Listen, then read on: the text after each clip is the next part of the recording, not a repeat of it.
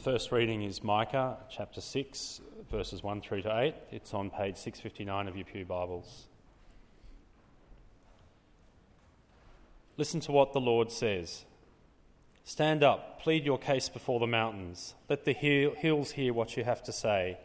Hear, O mountains, the Lord's accusation. Listen, you everlasting foundations of the earth, for the Lord has a case against his people. He is lodging a charge against Israel.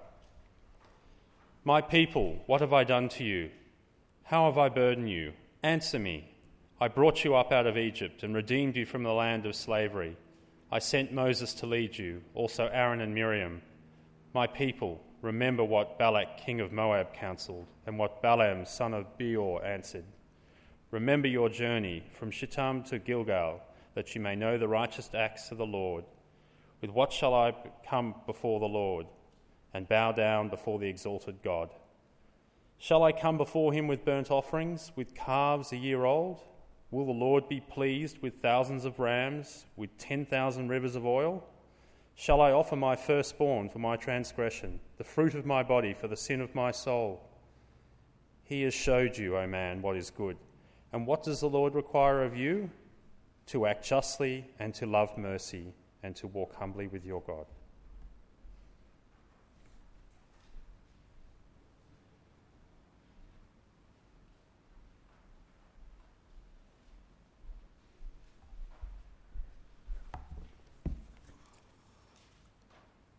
The second reading is from Mark chapter 2, verse 23, on page 708 in your church Bible. One Sabbath, Jesus was going through the grain fields, and as his disciples walked along, they began to pick some heads of grain. The Pharisees said to him, "Look, why are they doing what is unlawful on the Sabbath?" He answered, "Have you never read what David did when he and his companions were hungry and in need? In the days of Abiathar the high priest, he entered the house of God and ate the consecrated bread, which is lawfully only for priests to eat, and he also gave some to his companions. Then he said to them, 'The Sabbath was made for man, not man for the Sabbath. So the Son of Man is Lord even on the Sabbath.' Another time he went into the synagogue, and a man with a shriveled hand was there.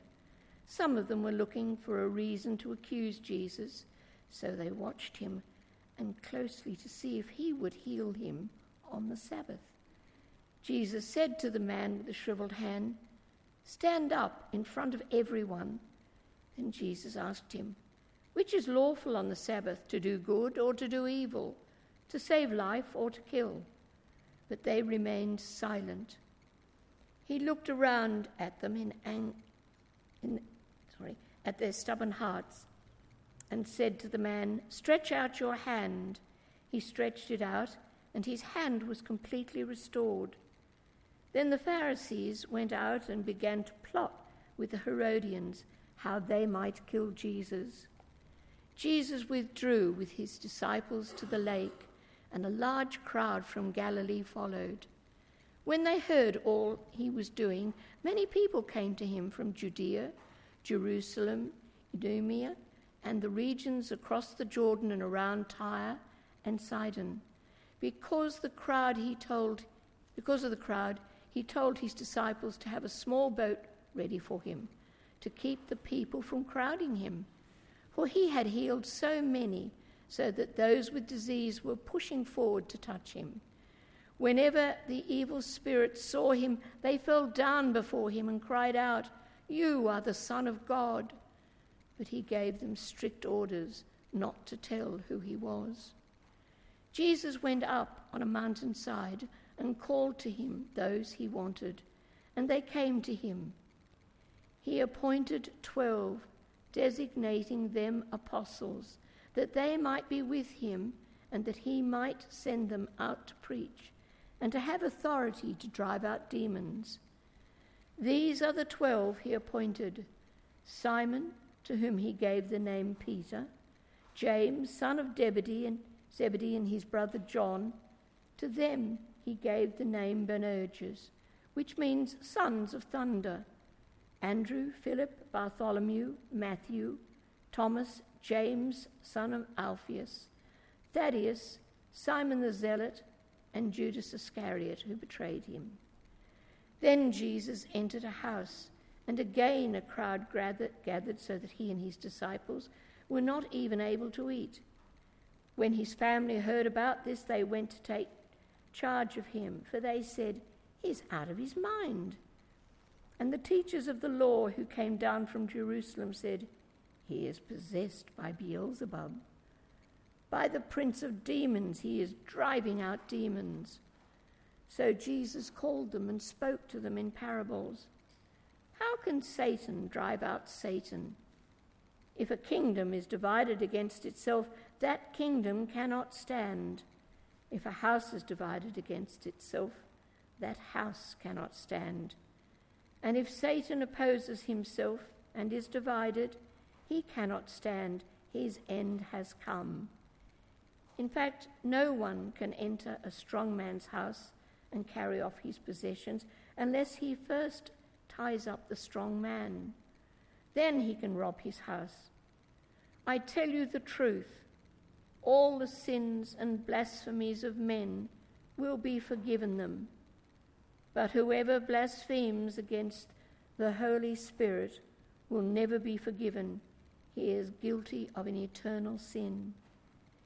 He said this because they were saying, "He has an evil spirit." Then Jesus' mother and brothers came. Standing outside, they sent someone in to call him. A crowd was sitting around him, and they told him, "Your mother and brothers are outside looking for you." "Who are my mother and my brothers?" he asked.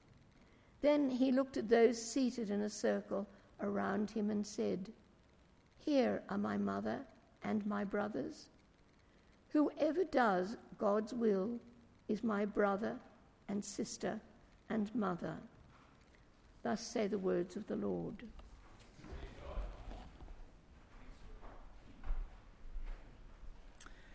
Please do have open that part of Mark's Gospel that Georgie just read to us. If you're just visiting amongst us over the past few weeks, we have been looking at exactly who Jesus is. We've been looking at Mark's Gospel and how Mark presents Jesus to us as we lead into Easter.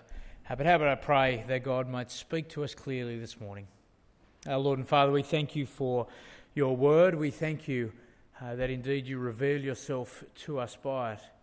But Father, we pray your Spirit would be at work this morning, that through your word we might know you better. And in knowing you, that we might find comfort, but also be transformed to become more and more like the Lord Jesus who died for us. Father, speak to us, we pray. Amen. More and more, the evidence points to the fact that goodness is rewarding. That is, it pays to be nice. You might have caught the TV series a year or so ago, Making Australia Happy. They did a social experiment done on 8 Marrickville residents.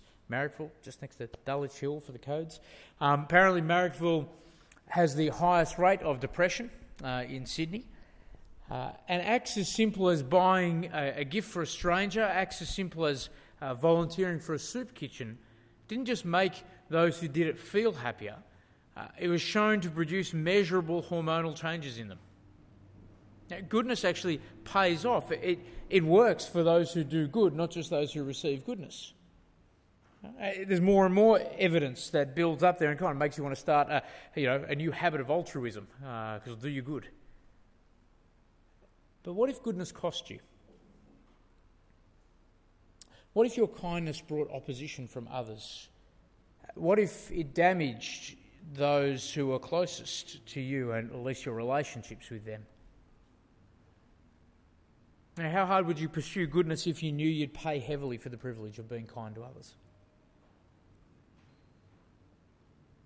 So as we have God address us again from Mark's Gospel, the question still hanging over us is, who is Jesus? And God would have us see from what we just read this morning that Jesus is a force for good despite the cost. And as we see that more clearly, I suspect we'll have a comfort in following him, but also a motivation to keep pursuing goodness. So as we pick up the story, Jesus is in the middle of this series of clashes with the scribes and the Pharisees. So his repeated offence is really his goodness. His goodness doesn't fit in with their framework of religion and righteousness. And so Mark recounts for us two kind of Sabbath controversies. So in verse 2:23, Jesus and his followers are wandering through someone's cornfields and they decide to grab themselves a snack. Now, of course, if that happened today, someone's wandering through the shop and just picked up something, had the banana, decided to mind you, we'd go, that's theft, stop it. But no, that's not the issue. In Israelite society, in Deuteronomy 23, there's this beautiful law that allowed you to take a handful when you're wandering through someone's field. You're not allowed to kind of pull out the sickle, though, and start cutting it down and taking extras home. Snacks are allowed by law. The scribe's issue is not theft, but in verse 24, it's work on the day of rest. It's not what they do, but when they're doing it. And Jesus corrects them. He points to a time, David's time, another instance of godly men doing something forbidden. Because in verse 27, the Sabbath was made for man, not man for the Sabbath. See, God had always understood his laws to be a blessing, to be good for us. So the Sabbath was instituted as a response. It's the peak of God's creative work.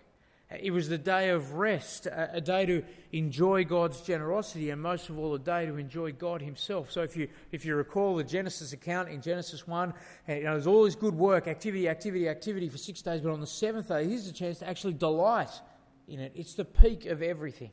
It was holy to the Lord. Even today, to stop work one day a week does you good. It helps you remember life is much more than work. But the liberation that the Sabbath and rules about the Sabbath was meant to create had been twisted. It had been twisted to a day of limitation by human rules. And Jesus drives that point home even harder in the next incident, in the start of chapter 3. He takes a challenge to them rather than kind of them taking it to him. In 3 verse 2, they are looking to find fault in him, and he knows it. He knows there's kind of a trap waiting to happen. Does that mean he backs out? No. He takes it to them. He explicitly challenges them about the purpose of the Sabbath. In verse 4, after inviting the man with a shriveled hand to stand up, he says, what's lawful? What's the Sabbath all about? To do good or evil? To save or take life? And after asking the provocative question, he answers himself. He heals the man. Jesus is again trying to show God's laws always are about a blessing. They're always about doing good. Mark shows that God's laws not only are geared for good, but Jesus is himself a force for good. It points, and let's be honest, we need almost a cattle prod to go and do what's good. A friend of mine was in Canada last year and noticed that there were these billboards all around. Billboards, they weren't selling anything. They were just encouraging Canadians to be nicer to each other and do deeds of kindness. And you think Canadians, they're already pretty polite and pleasant. And yet they're trying to go further. So there was this group, a kind of social movement called People for Good, and they ran this series of ads across the major cities of Canada. 350 different media organisations got involved. Just nice sentiments, some of them. So on the back of a bus it read, "Need a lift? You look great today." So some of it is just kind of making you feel good. But some of them were ideas of nice things you could do. Give someone a smile who's a stranger. Give up your seat for someone on public transport. And it was working. My friend said he saw people buying coffees for strangers, just the person behind them in the queue. And it's a great campaign, but it's so safe and so small compared to Jesus. Jesus does his good forcefully. Not only does he have kind of the ability to achieve and do results and heal beyond kind of our abilities, he's willing to challenge and dismantle the human structures that entrench evil. And so not surprisingly, it comes at a cost. In verse 3 verse 6, we see the Pharisees and the Herodians get together. They effectively answer that question Jesus said, what should you do on the Sabbath? Take a life or give life? Well, their actions answer it. They get together to plot his death. But they're not content with just kind of plans of what will come in the future. By the time you get down to 3 verse 22, we see some experts have come down from the big smoke of Jerusalem. It's kind of like people leaving Sydney to go down to sort out a problem in Dubbo. For some reason they're captivated by this guy who's causing a kind of regional stir, and they need to stop him. And so they come down, and they can't discredit the work he's done, so they just discredit his reputation, where he's got the source of power to do the work. They call him effectively, in verse 22, an agent of Satan. It is costly for Jesus to do this.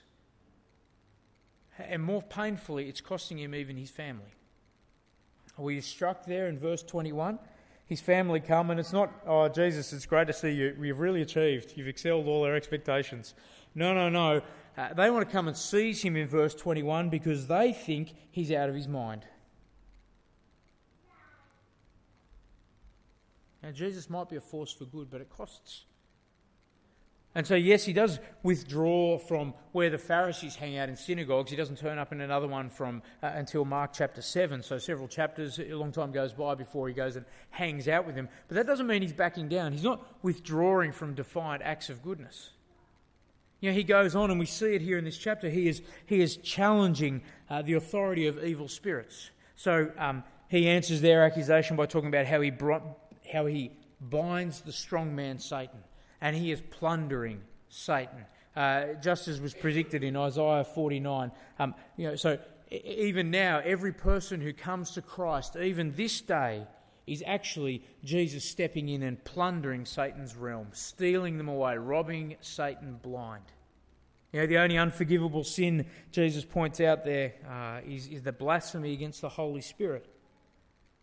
In this context, the only people who are still in Satan's realm are those who will not acknowledge that Jesus and his actions are from the Spirit of God.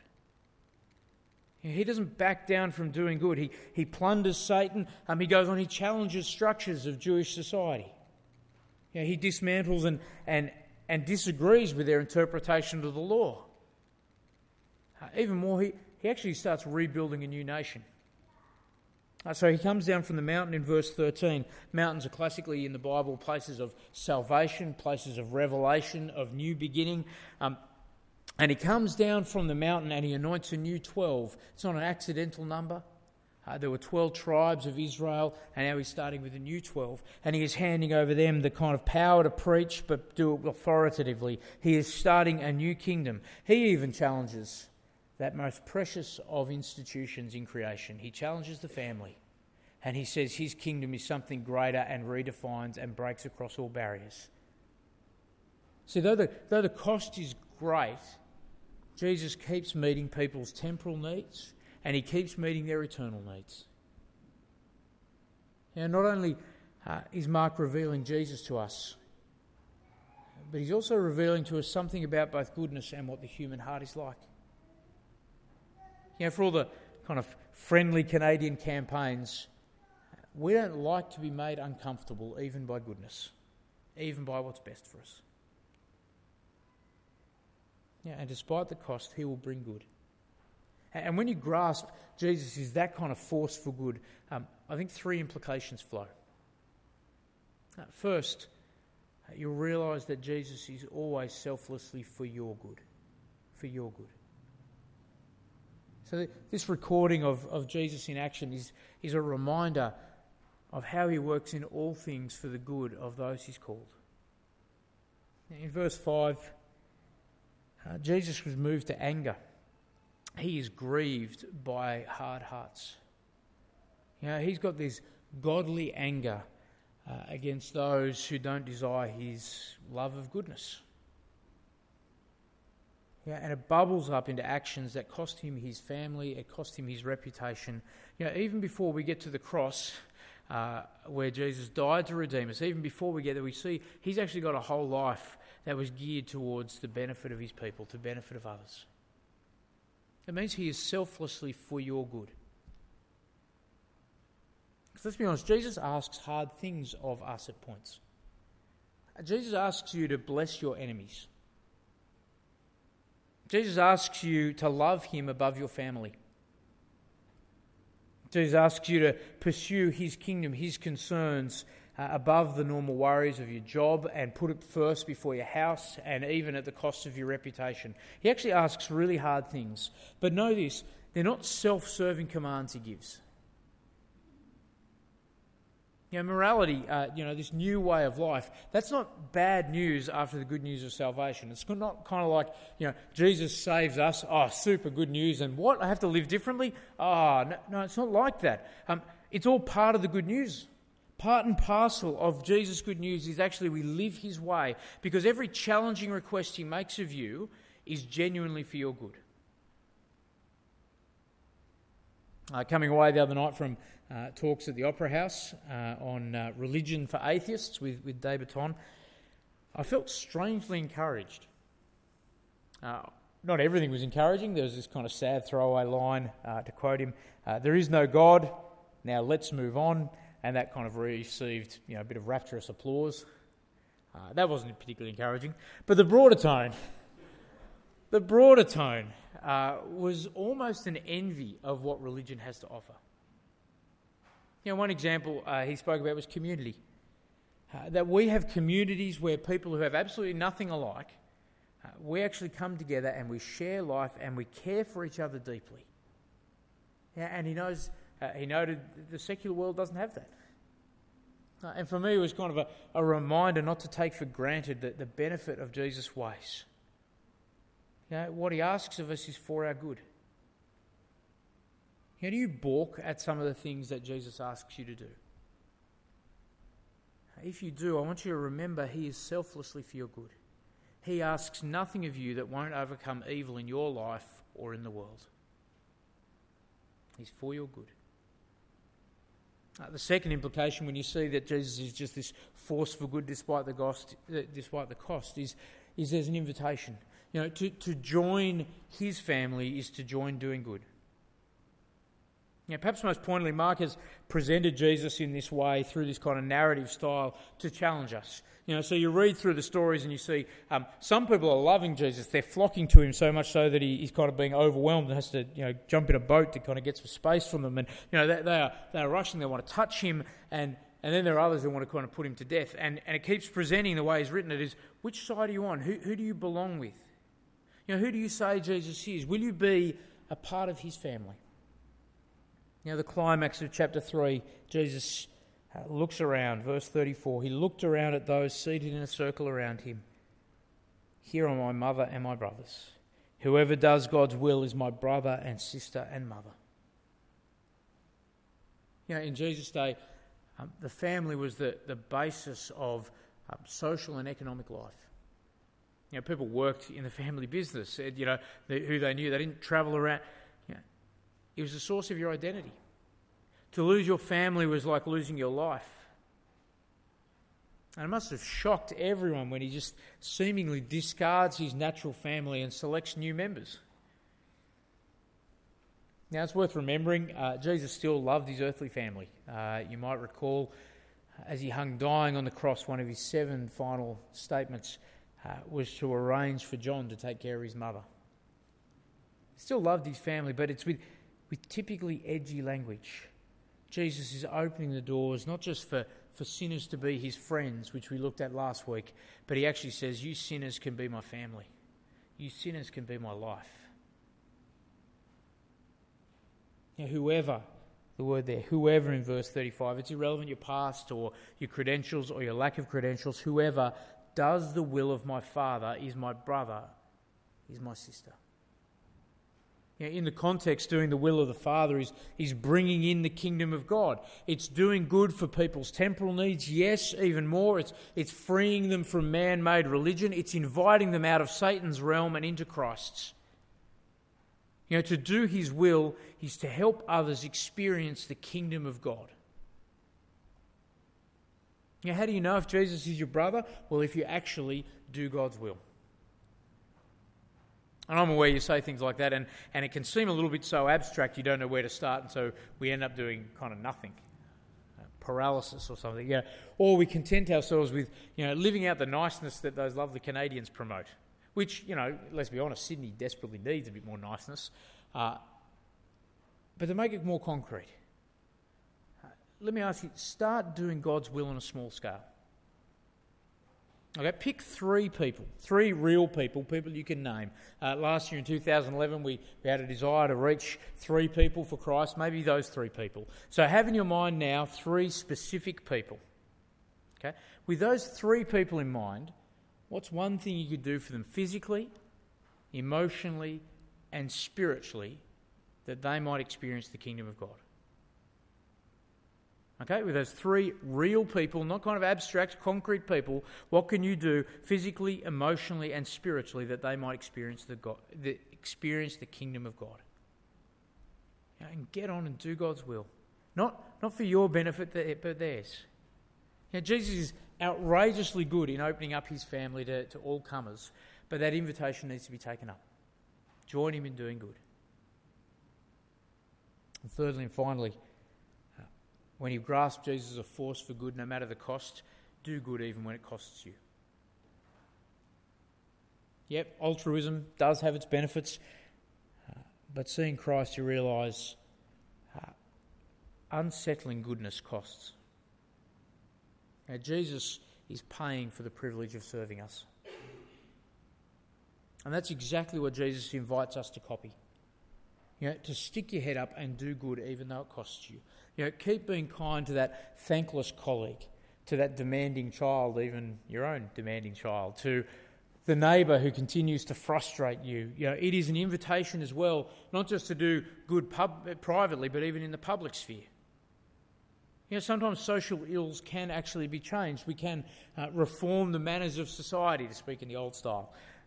Our society has massive problems with binge drinking, with gambling. But if we were to take that on, it would cost us, as it did for Jesus when he challenged social structures of the day.